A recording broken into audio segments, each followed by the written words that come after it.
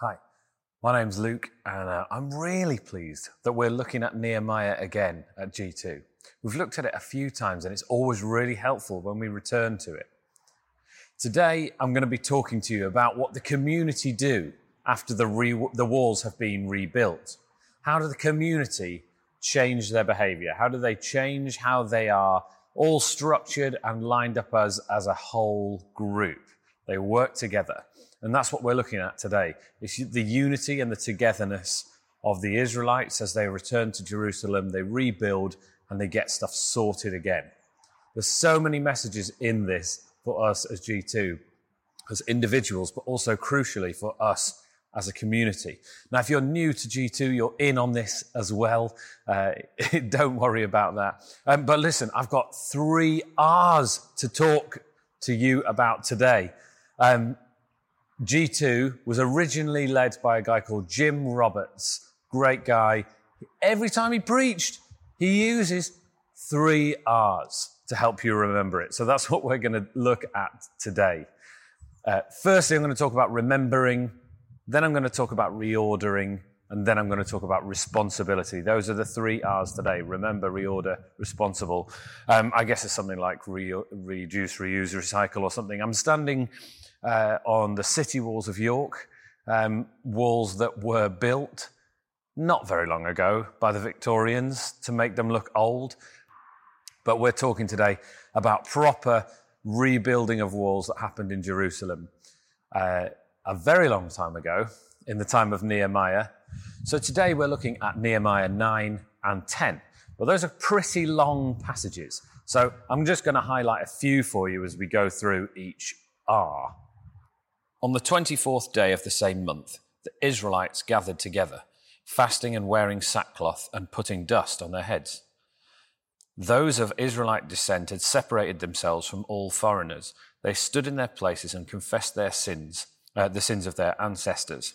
They stood where they were and they read from the book of the law of the Lord, their God, for a quarter of the day, and spent another quarter in confession and in worshipping the Lord their God. Standing on the stairs of the Levites were Jeshua, Bani, Kadmiel, Shebaniah, Bani, Sherebiah, Bani, and Canani. They cried out with loud voices to the Lord their God. The Levites, Jeshua, Kadmiel, Bani, Hashbaniah, Sherebiah, Godiah, Shebaniah, and Pethiah said, "Stand up and praise the Lord your God, who is from everlasting to everlasting. Blessed be your glorious name, and may it be exalted above all blessing and praise. You alone are the Lord. You made the heavens, even the highest heavens, and their starry host, the earth and all that is on it, the seas and all that is in them. You gave life to everything, and the multitudes of heaven worship you. You are the Lord God who chose Abram and brought him out of Ur of the Chaldeans and named him Abraham.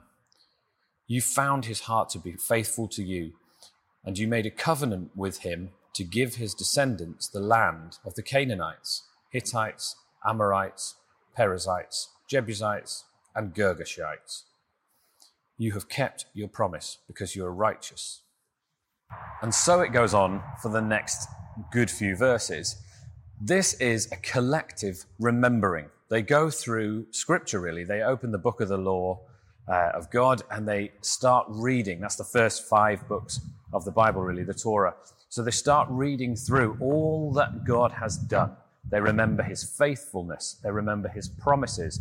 They remember all of the times that they got themselves into scrapes and he got them out. They remember all of the ways in which he is good and he is faithful and he is trustworthy. And basically they put him back in his place. They praise him and they remember the place he rightfully deserves in their life, in their story. They retell their story of where they've come from. This is so crucial to getting a sense of who they are in the present and where they are going to be going. Remembering is so important to us as humans. It's how we know who we are and where we're going to be going. It's because we know where we've come from. So they do this huge, great big remembering en masse, which is quite interesting, isn't it? That they do that as a group. They don't just do it individually. Now, just bear in mind for a second that they've done this huge, unified rebuilding of the walls. They're totally amazed that they've managed to do it. So they've done something together, and now they're sorting out who they are as a group. So they remember where they've come from, and they reset the clocks. It's a kind of a jubilee moment. As they rest, which is another R, I suppose, isn't it? They remember on this sort of Sabbath moment where they go, okay, pause for a minute. Let's take stock and remember all that God has done. Part of this is that they remember that they are created to be in community. God is community through the Trinity. That's how God operates, and he creates man and woman to live together and to build a family and to have a community. That's how he wants humans to be. So it's no surprise that they operate like this whilst they're getting things right again. We're not meant to do discipleship individually. That is why the church and just the way that the Christian faith operates isn't a load of individuals who live all over the world, who just read their Bible every now and again, pray to God and just sort themselves out. It's not how we're meant to do things. We're meant to do things together. We're meant to operate as a community. And of course, individuals have individual faith. Of course they do. We all do. And of course, it's okay to pray on your own and everything. But it's also good to pray together. It's also good to operate as a unit when we're sorting out who we are. And I think there's spaces for us to do this as G2. It's important to remember where we've come from and what God has done as G2. Just like the guys do in Jerusalem after rebuilding the walls. They remember together where they've come from. So I wonder what it looks like for you, maybe as we're in this moment where we've sort of come out of lockdown, although I realize maybe we're going back into it in some ways, but we've kind of come out of lockdown, and maybe there's a moment where there were things that happened in lockdown that God has been good in and he's been faithful in. Maybe there's ways that you want to remember what God has done, just in the most immediate memory. Or perhaps you want to go a little bit further back and you can remember all God has done over your life. But perhaps you want to do it as a community as well. Maybe there's things as G2 you want to track that God has done and say thank you that he has done. We used to meet in the David Lloyd gym. We had some cell groups to start with, but we've restructured over the time. It's good to see how God has used changes to bring us as a community closer to him. And I've been amazed since lockdown, we pretty much all of us found our way into small groups. I think it's nearly 100% of the church into small groups. Those are dynamic when they're good. And I know they're not always amazing, but sometimes they're brilliant, aren't they? And it's us as a community in a small group. We found a way over Zoom of doing discipleship together, of doing real relationship together. But as we go out of lockdown, let's not forget that.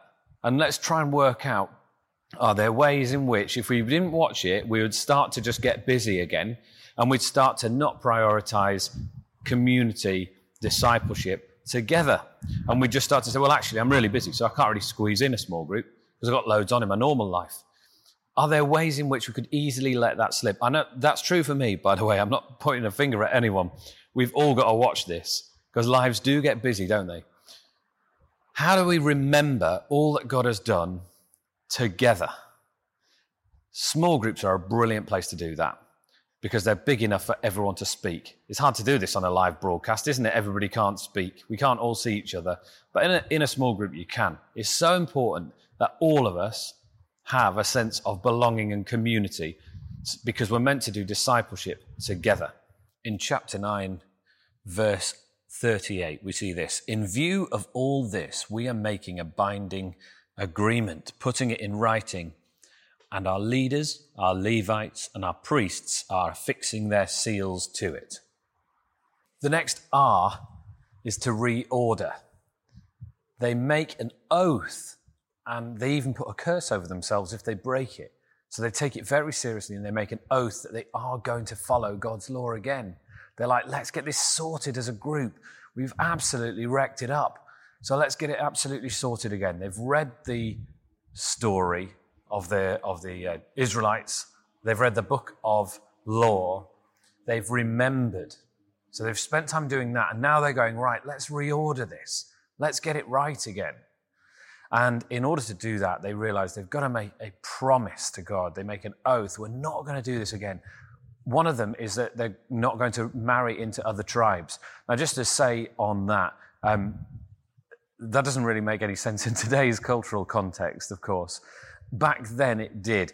The story of God with the Israelites meant that they needed to maintain their integrity as a community in order to put through the identity in who they were, so that God's people could then, through the person of Jesus, reach a whole load of other people. But they weren't there yet. Jesus says, doesn't he, like he is the good shepherd, and he has many sheep who are of a different pasture.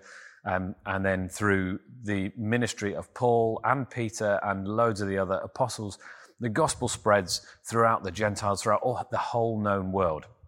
And Jesus says, go and spread the gospel to the ends of the earth. Right, so we know that that's not the message for us today, but the important thing is they knew what they needed to do as a culture to survive, and they let that slip. Their whole identity as a group, as a people of God, had totally slipped because they'd married into all sorts of communities with all sorts of religions, and they were following all sorts of gods. So they're getting that sorted. And then they're like, right, we've stopped doing the Sabbath, so let's get that sorted again, because otherwise we're not going to rest and remember and do everything really well, and living life to the full like we're meant to. So let's get that right. There's a whole lot of things that they sort out again, and they promise, right, from now on we are going to do this differently because we keep messing it up without those things. Now, we've done this as G2. There are times in any church's life when we make changes. And yes, we've changed leadership, structures, we've changed the way that we're financed, we've changed how we as G2 connect to the Church of England. But that's not the sort of change I'm thinking of. There's changes that we've made in G2's life where it's more like we have clocked, oh, wait a minute, we're not really being church in the right way here. Hang on a second, a bit of a revelation. We've dropped this bit and we need to get it back in. We need to reorder who we are so that we get right with God again. So some of the examples I can think of from the not too distant past, there was a time when we looked at generosity. We spoke about being Jesus generous and how some of us just are inclined to just give whatever we think we've got left. And we were like, oh, wait a second. Everything under heaven and earth is God's. It all belongs to him. And throughout the Bible, if we want to talk about tithing, people give their first fruits. In fact, that's in this passage that we've looked at here in Nehemiah. They give their first fruits, so presumably before tax, and it's usually about 20%. If you want to talk about tithing, but actually God says I want it all. I want all of your life. That's what Jesus says. I want you to give me everything.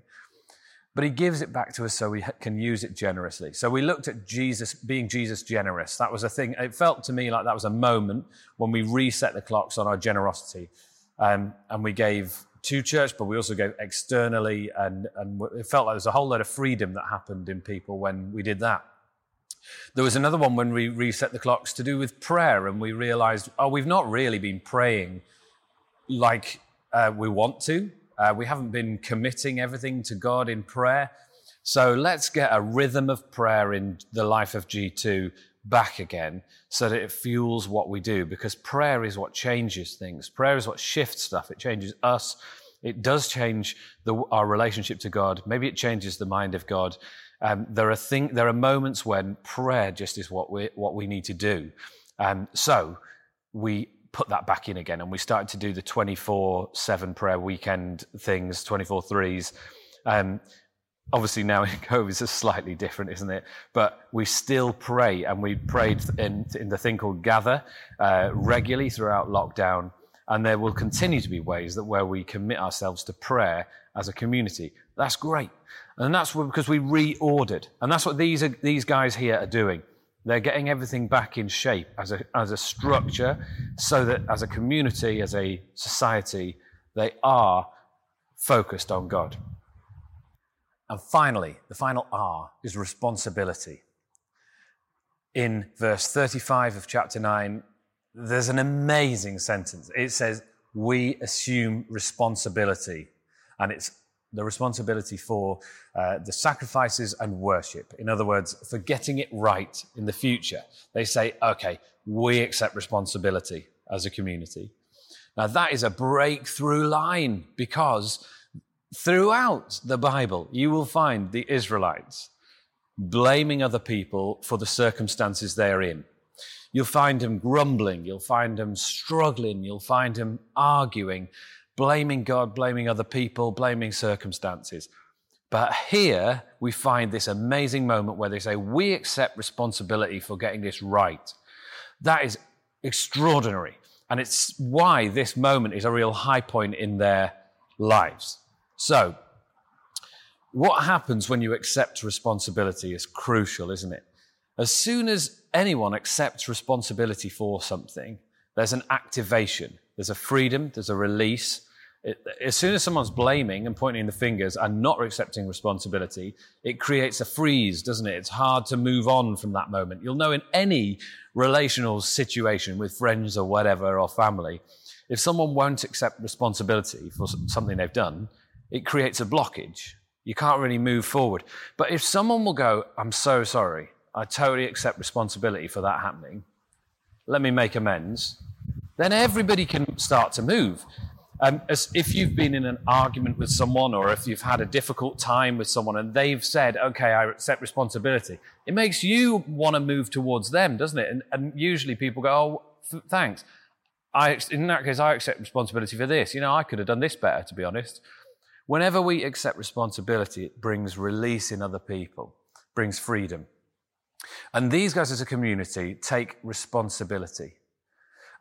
So have you ever thought about when you're frustrated, when you're angry? Try and think of something right now that you're frustrated or angry about, something you're really not happy about. Now, it could be something really huge, like something that was done to you that was outrageous. It could be something that was said to you. It could be something that was maybe quite small, but it's just niggled away at you and you really feel annoyed about it. So what I've found is, if you start a sentence, think of that thing that you're thinking of, that you're annoyed about, frustrated about, angry about. Found it? It's not too hard to find something like that, is it? Start this sentence. Say, I am responsible for, and just finish that sentence. That is such a freeing thing to do. I want you to say, I am responsible for, and then just finish the sentence in whatever way you can. What are you responsible for?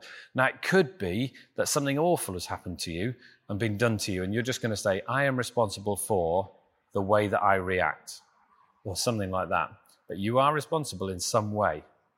So how's that going to work out? Okay, to summarize. After this amazing time when the Israelites had rebuilt the walls of Jerusalem, they'd had this incredible time. They'd been following Nehemiah. Ezra, the priest, had been leading them in the public reading of Scripture, and they've confessed their sins. They've remembered all that they've come from. They have reordered their society, and now they've taken responsibility for it as well. So they've activated who they are going to become. That's ace, isn't it? That's brilliant. Nehemiah then goes back to where he's come from. Do you remember? He's come from King Artaxerxes. He was serving that king in another land. So he's been sent back by that king because he's such a good servant. So he goes back to do his job, basically. But then he gets word. And this is what I love. They haven't done it anyway. They've messed up. They've not really continued doing all of that stuff. They've done some of it, but they've also let other things slip. So he has to come back again to Israel and kick their butts and sort them out. And so I love that, because we can commit to God again and again. And we will still find ways, because we're human, of messing up again. We will mess up. When we don't have to be perfect. We don't have to get it right and never fail. He knows we will fail. And he doesn't mind that as long as we come to him and repent. We remember again. We reorder again. We go, I've let it slip again. Let me get this right. And he doesn't want you to do that and, on purpose. Like Paul says, what are we going to do then? Just keep sinning and ask for him to forgive us? No, that'd be ridiculous. But we know that we will mess up. God knows that. And he will always forgive us. He will always bring us back. He will continually welcome us with open arms. So that's the place to finish, isn't it? Knowing no matter what you've done, God will always welcome you with open arms because he's a good father. Take that opportunity to remember all that he has done in your life. Reorder, make a change if you need to in how your life is structured. And also, responsibility. Take responsibility today for what you are responsible for and do something about it. It's great to look at this story of Nehemiah, and I really think it speaks into where we are at as G2. Let's continue to reorder who we are. Let's remember all he's done, and let's take responsibility so that we are a church that points towards Jesus, so that we are structured and focused on the person of Jesus and bringing others into community with him. Our small groups are a great place to do that. They're a great way to do it. So make sure you're committed to your small group because it's probably the best place you're going to be able to invite somebody into over the next year or so. No matter, who knows how long this whole thing is going to last. Hope that's encouraging. See you soon.